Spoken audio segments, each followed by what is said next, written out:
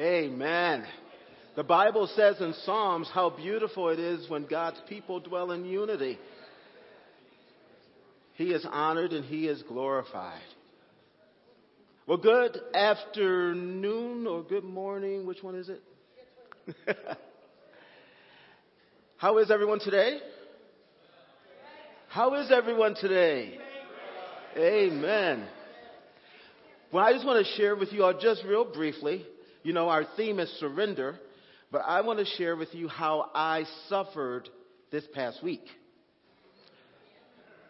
Oh, it was so hard. It was so rough. It was so tough. I got to spend 4 days in Newport Beach, California. Oh, can you imagine? I had to surrender the cold of Cincinnati.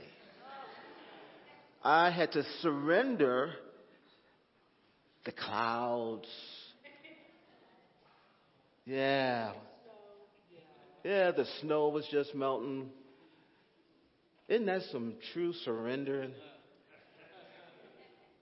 Walking in the beautiful beach of Newport Beach. Perfect weather. But I was there on an amazing time with our conference, our ECO conference, our ECO national gathering. And I just want to tell you, it was an amazing time. But part of how that's related to surrendering is to see so many of my brothers and sisters there who were called into ministry, who surrendered their life, surrendered their goals to worship Jesus through being a pastor, through teaching, through leading.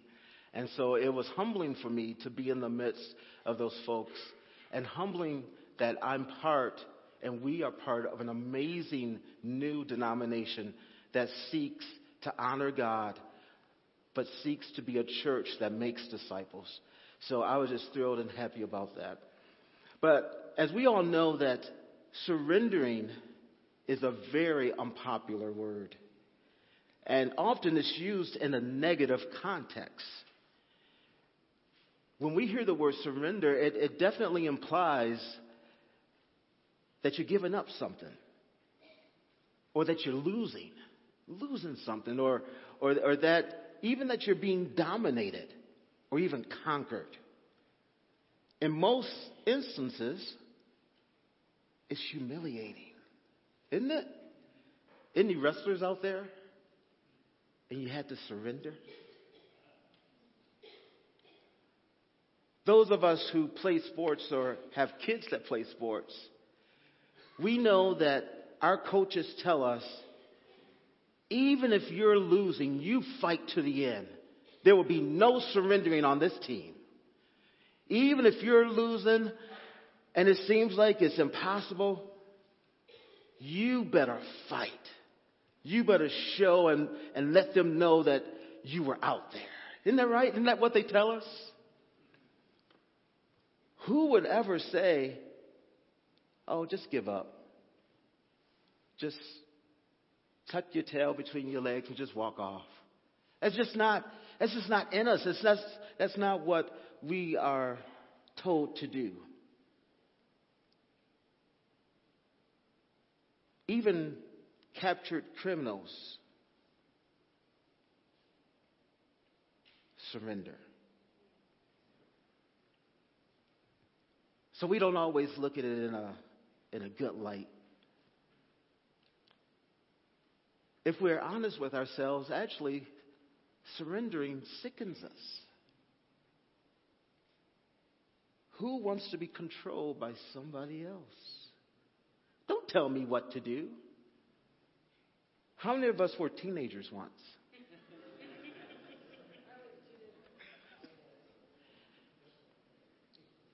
And then you start to get a little bit older.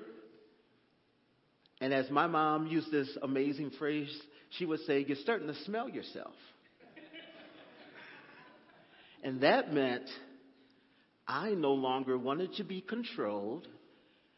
I knew everything. I've been everywhere. And she knew nothing. But there's no way that I want to surrender to her control. Surrendering just is not fun. And as Becky so beautifully illustrated, it ain't easy. Who in the world wants to surrender a good debate or argument? Isn't there something in us that would rather die than to admit we're wrong or that we're weak? Who in their right mind, if you are in the dominant culture, would want to give up, surrender power to those people? How many men in here, and I know men you can relate to this, especially men, you're driving with your wife, and this is before GPS. You know where I'm going. Of course, you get lost. And of course, she suggests, why don't we ask somebody? How many of us men surrender right off and we pull right on into that gas station? Yeah, a big laugh. How many of us right instantly, I'm not going to surrender my control to somebody on the street. No, I'm going to find my way, even though it's taken us, Sharon, 45 minutes, hour. Because no, I'm going to do it. It really is hard to surrender when so much in us wants to win and so much in us wants to be right. Surrendering is hard. It directly comes against self-protection. Because in essence, you are trusting someone else that they're going to have your best interest at heart. And so that is so hard.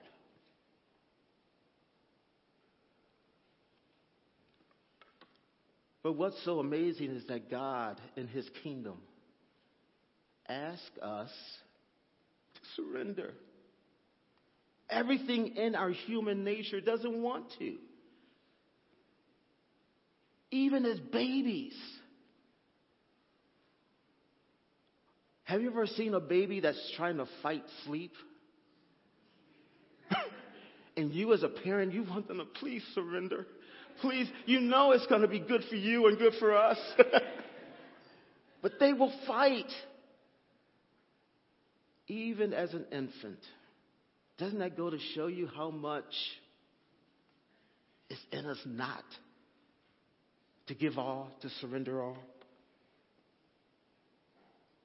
Yet God exhorts us to yield to the Holy Spirit. God calls us to submit one to another, surrender my rights, even though I'm right. God exhorts us to obey. God has the audacity to even suggest the song that we often sing, I surrender all. Let's pray.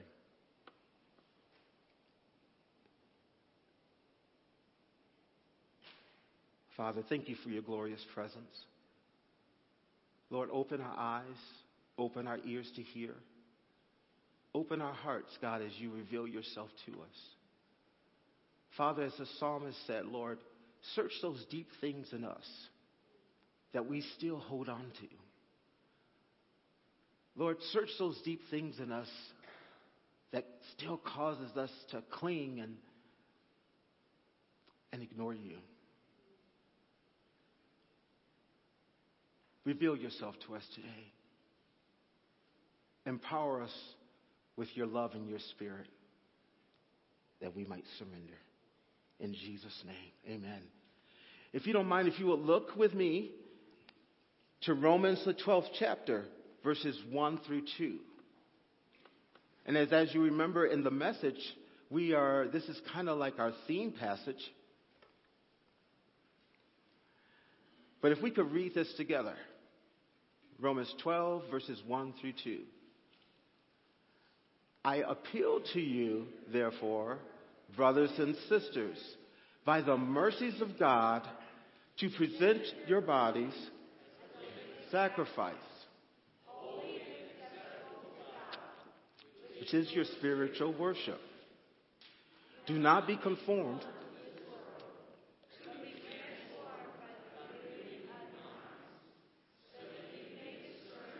What is will of God, what is good and acceptable and perfect. Well, just to give you a little background, as you know, this is the letter to the Roman church, and Paul wrote this letter.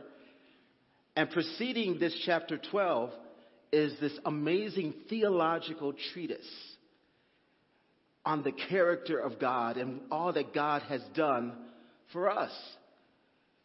I mean, Paul explains in detail the grace of God, and that is not by works, but it's by faith that we've been saved. So there's no way that we could ever boast about it.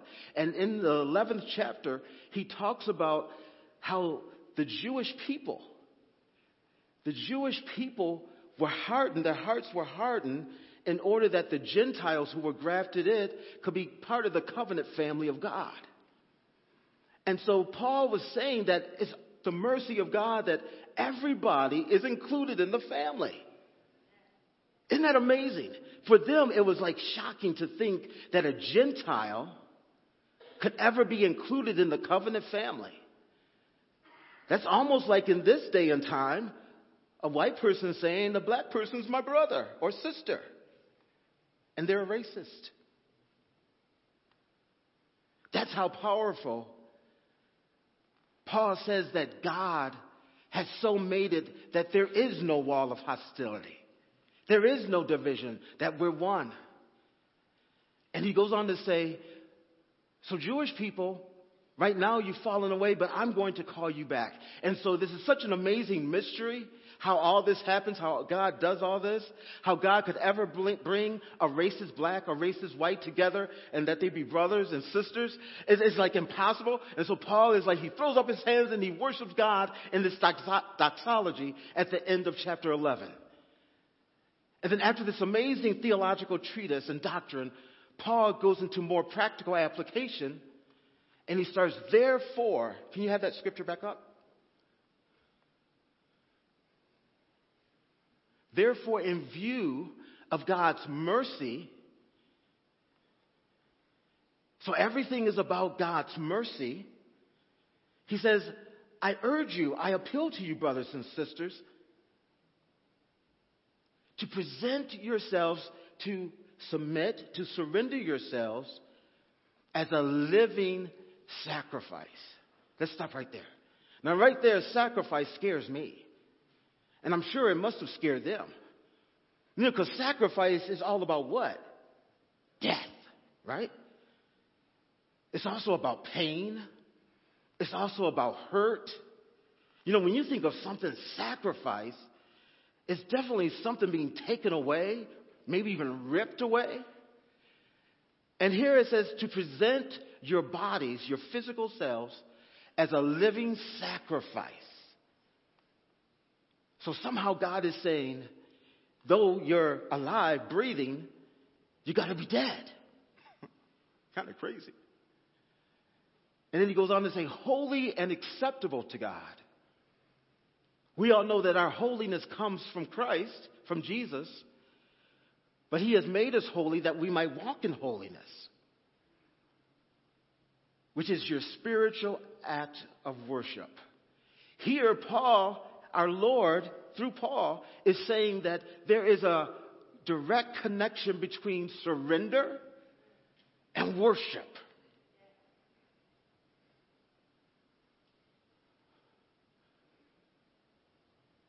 God is saying that the more we submit to him, the more we're closer to him.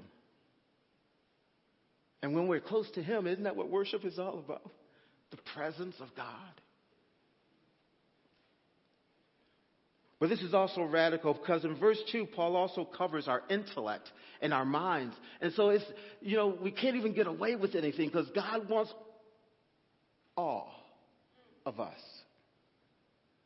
Even those of us in this room who are brilliant and can do things and figure things out on our own, and even the most ignorant of us who can claim that we didn't know. God wants it all. And Paul is supporting Jesus, as we see in Matthew 16 through 24, chapter 16, 24 through 25, that God is declaring, I don't want some of you, I don't want part of you, I want all. Then Jesus told his disciples, and this is read in the Bible, if any want to become my followers, let them deny themselves and take up their cross and follow me. For those who want to save their life will lose it, and those who surrender their life for my sake will find it. Isn't that radical? You know, a lot of us, when we were growing up, just thought it was tiptoe through the tulips about following Jesus. Because it was a beautiful thing to go to heaven and all our sins were washed away. But not too often are we told that we must deny ourselves. We must surrender.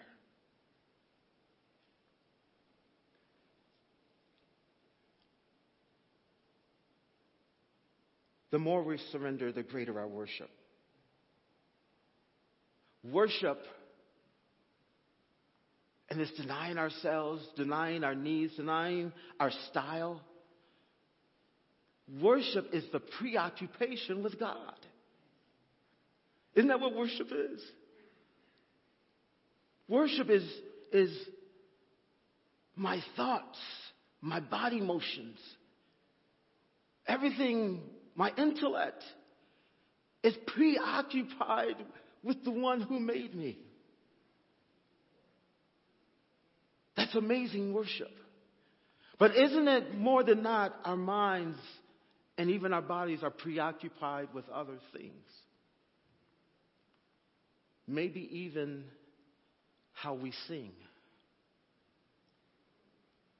What songs we sing. Maybe we're so preoccupied with that song is too slow that it wipes out us occupying God. Could it be sometimes we're so preoccupied with a style, oh, I don't like drums,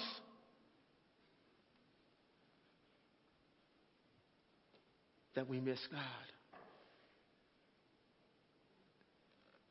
Bear with me as I have my own translation of Zechariah 4:6. It's a familiar passage. And it starts out, but it's not by might, nor by power, nor by organ, nor by drum, nor by choir, nor by guitar, but what? But by my Spirit.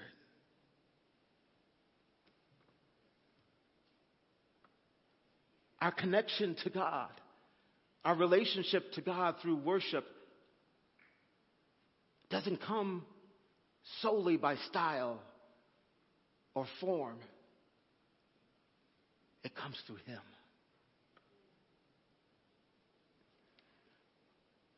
When I arrived here at College Hill, it was amazing because so many of the interviews and so many folks that I talked to, we were discussing about worship. And worship still is a hot button here at College Hill. I'm one of those people, I don't mind talking about it because I think it's good. I think it's good that we're talking about how we relate to God and how we relate together through worship. But one of the things that had the amazing pleasure was I started to sit in on the committees, the session team that was talking about worship.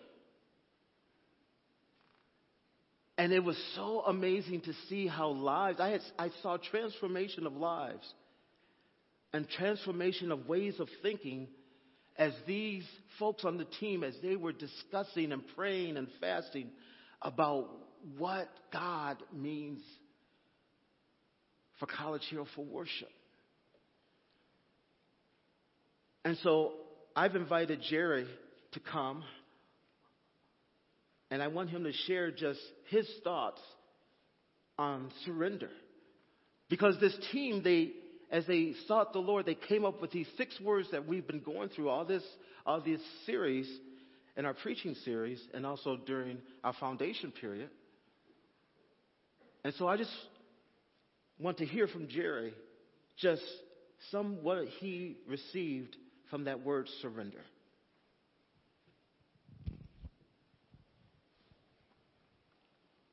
Good morning.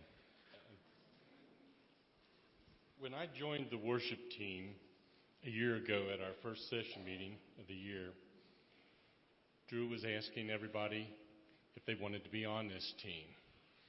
Well, I kind of held back. I was the last one to sign up to be on that team because I didn't really want another set of meetings or anything like that. But then I thought to myself, if I don't sign up, who's going to stand up for my side?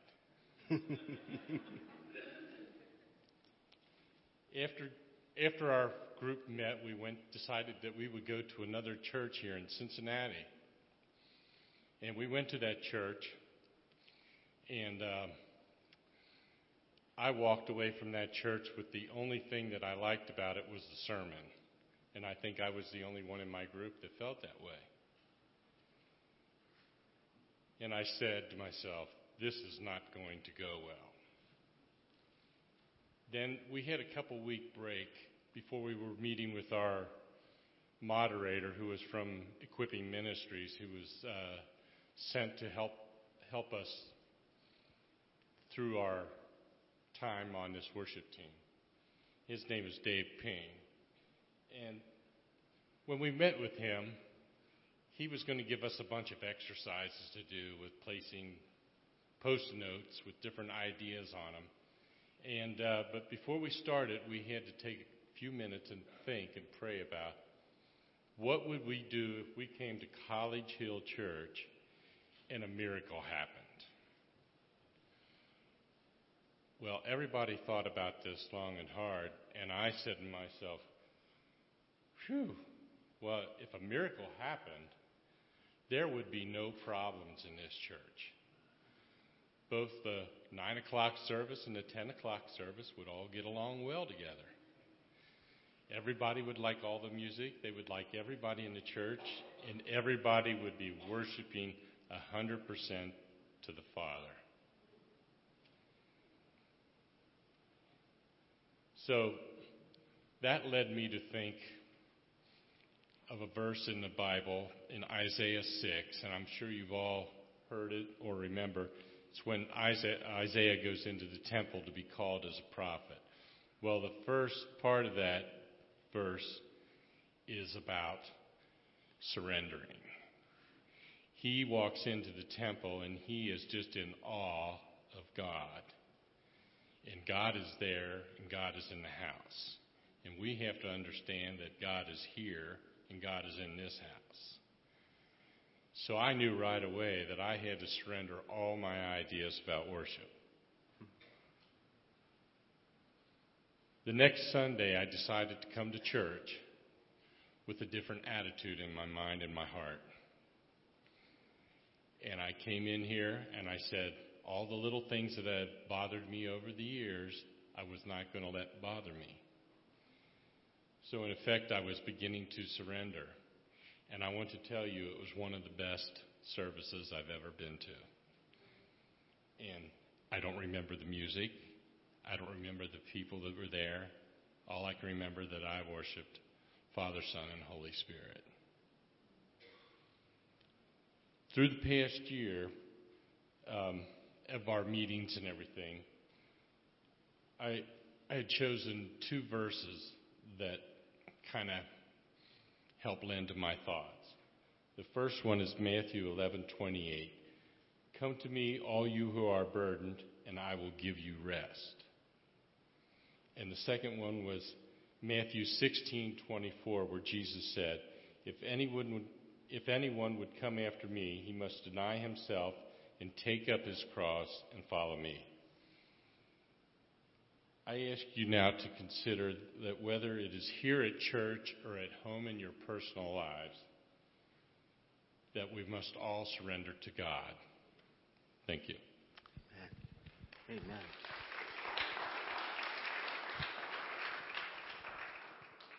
As was illustrated through Jerry's testimony, a lot of times surrendering is a process.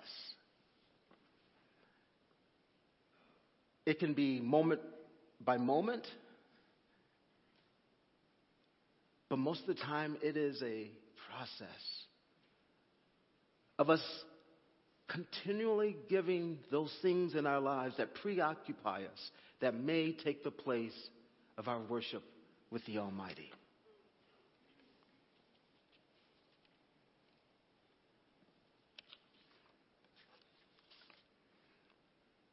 I believe that there's two aspects or two characteristics of surrender. See, surrendering can be pretty devastating for some of us.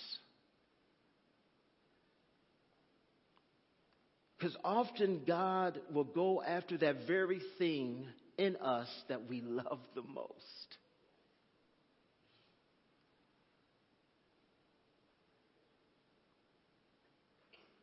I don't know if you're like me, but I know God oftentimes will ask me to go into areas that I love, and I'll say, God, but don't you want this instead? Or God, wouldn't you much rather that I go overseas? You know, for some folks, going overseas is most terrifying. But for me, it's freeing.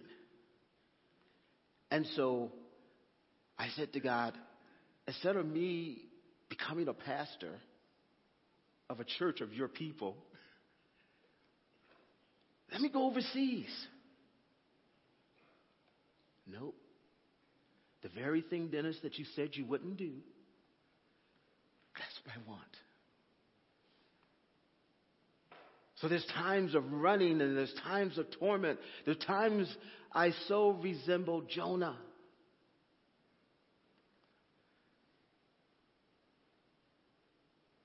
But being spat right back behind this.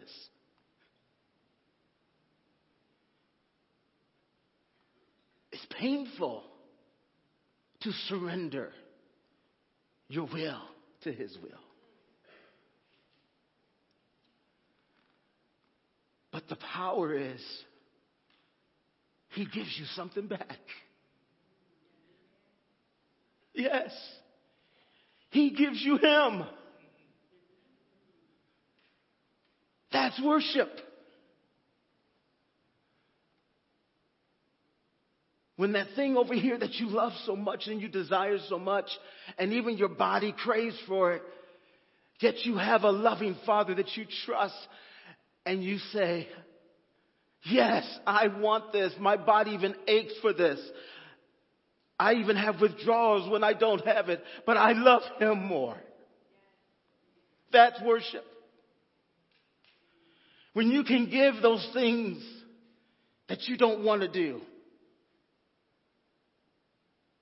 or those things that you do, you lay them here. That's a sweet aroma of worship to God.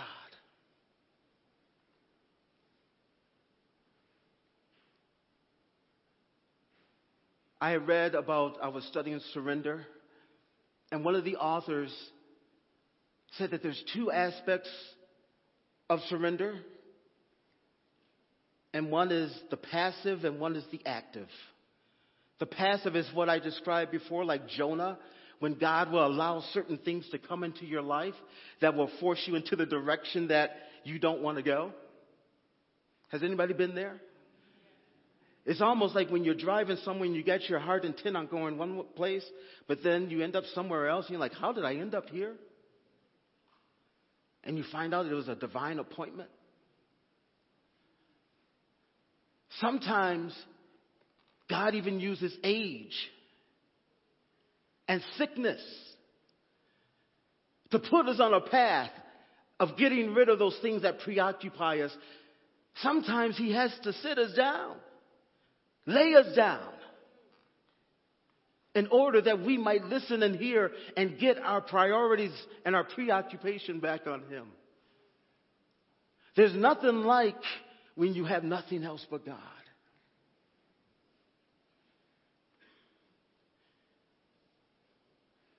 But then there's also the active, and that's when we choose to give it over.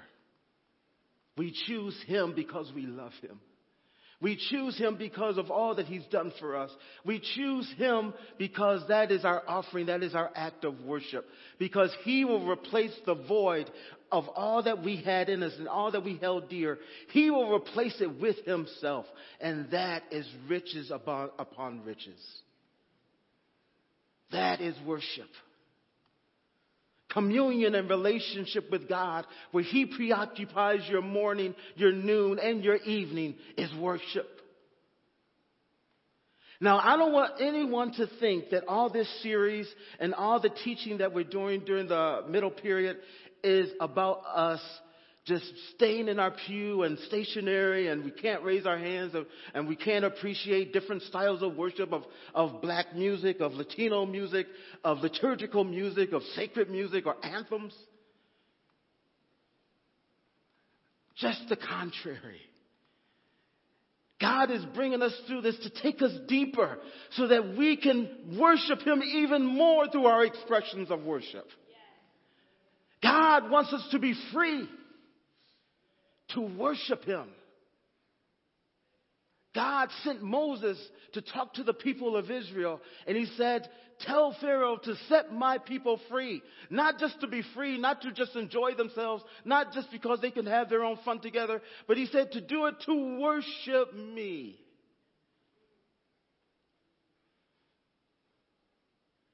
So we celebrate expressions of worship.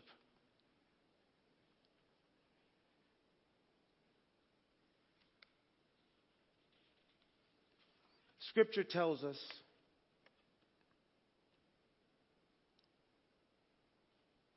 that the deeper the acknowledgement of your sacrifice is the deeper the intensity of your worship. I'm going to say that one more time. The Scripture shows us that the more severe and the deeper the sacrifice of surrender is, the greater in the depth of our worship.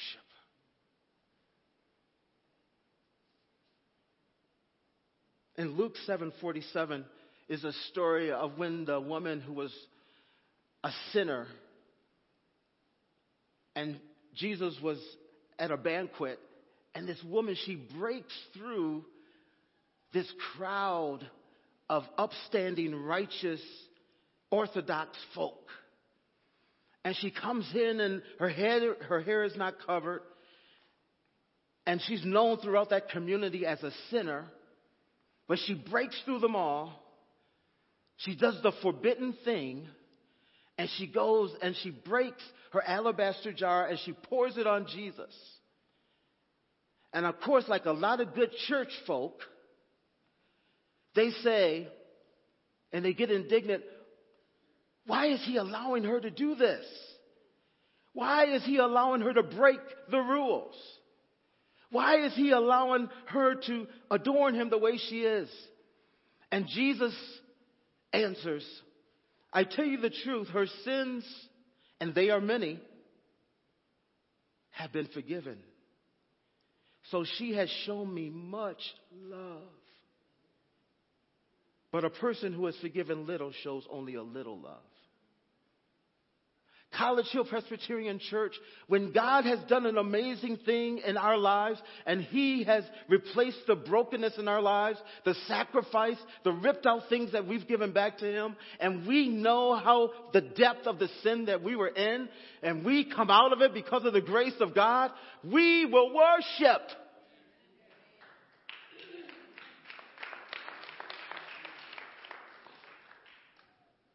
But what's important is the acknowledgement of the depth of who we are without God.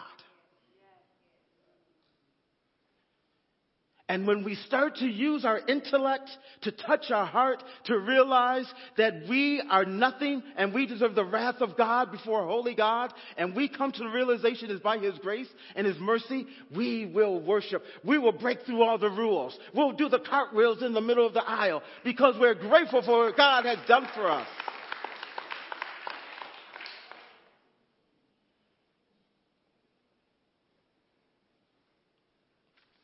As I finish, I told you in the beginning that we went to an amazing retreat. Call it a retreat. But it was a conference. And one of the last worship service that we had at the conference had a group of people singing in the choir, and they were from Teen Challenge. I don't know if any of you know about Teen Challenge, but Teen Challenge is an organization, a church-based organization, where young people who have struggled with drugs, who have been addicted to heroin, been addicted to cocaine, been alcoholics, and oftentimes their parents have tried all kinds of different services. They've been in group homes, all that kind of thing. And Teen Challenge has a success rate of 86%, where other facilities have a success rate, I think, in the 20s. Because the infusion of worship, the infusion of Jesus. But my point is, in my experience knowing Teen Challenge, those young people worship with an abandonment. Those young people don't care if they're in the midst of the frozen chosen. Those young people don't care if they throw up their hands or if they start jumping or running. Because many of them would have died if God had not lifted them out of their despair. And now they're overflowing with praise and worship.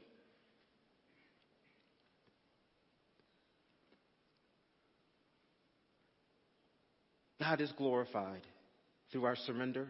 We have peace. And God produces power and victory.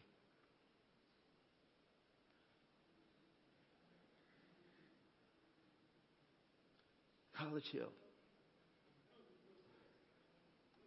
Will we surrender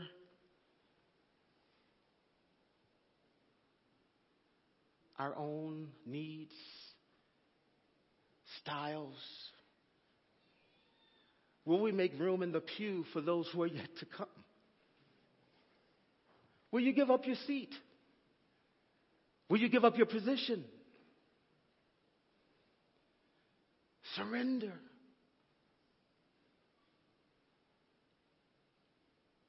He promises, and we're all a witness,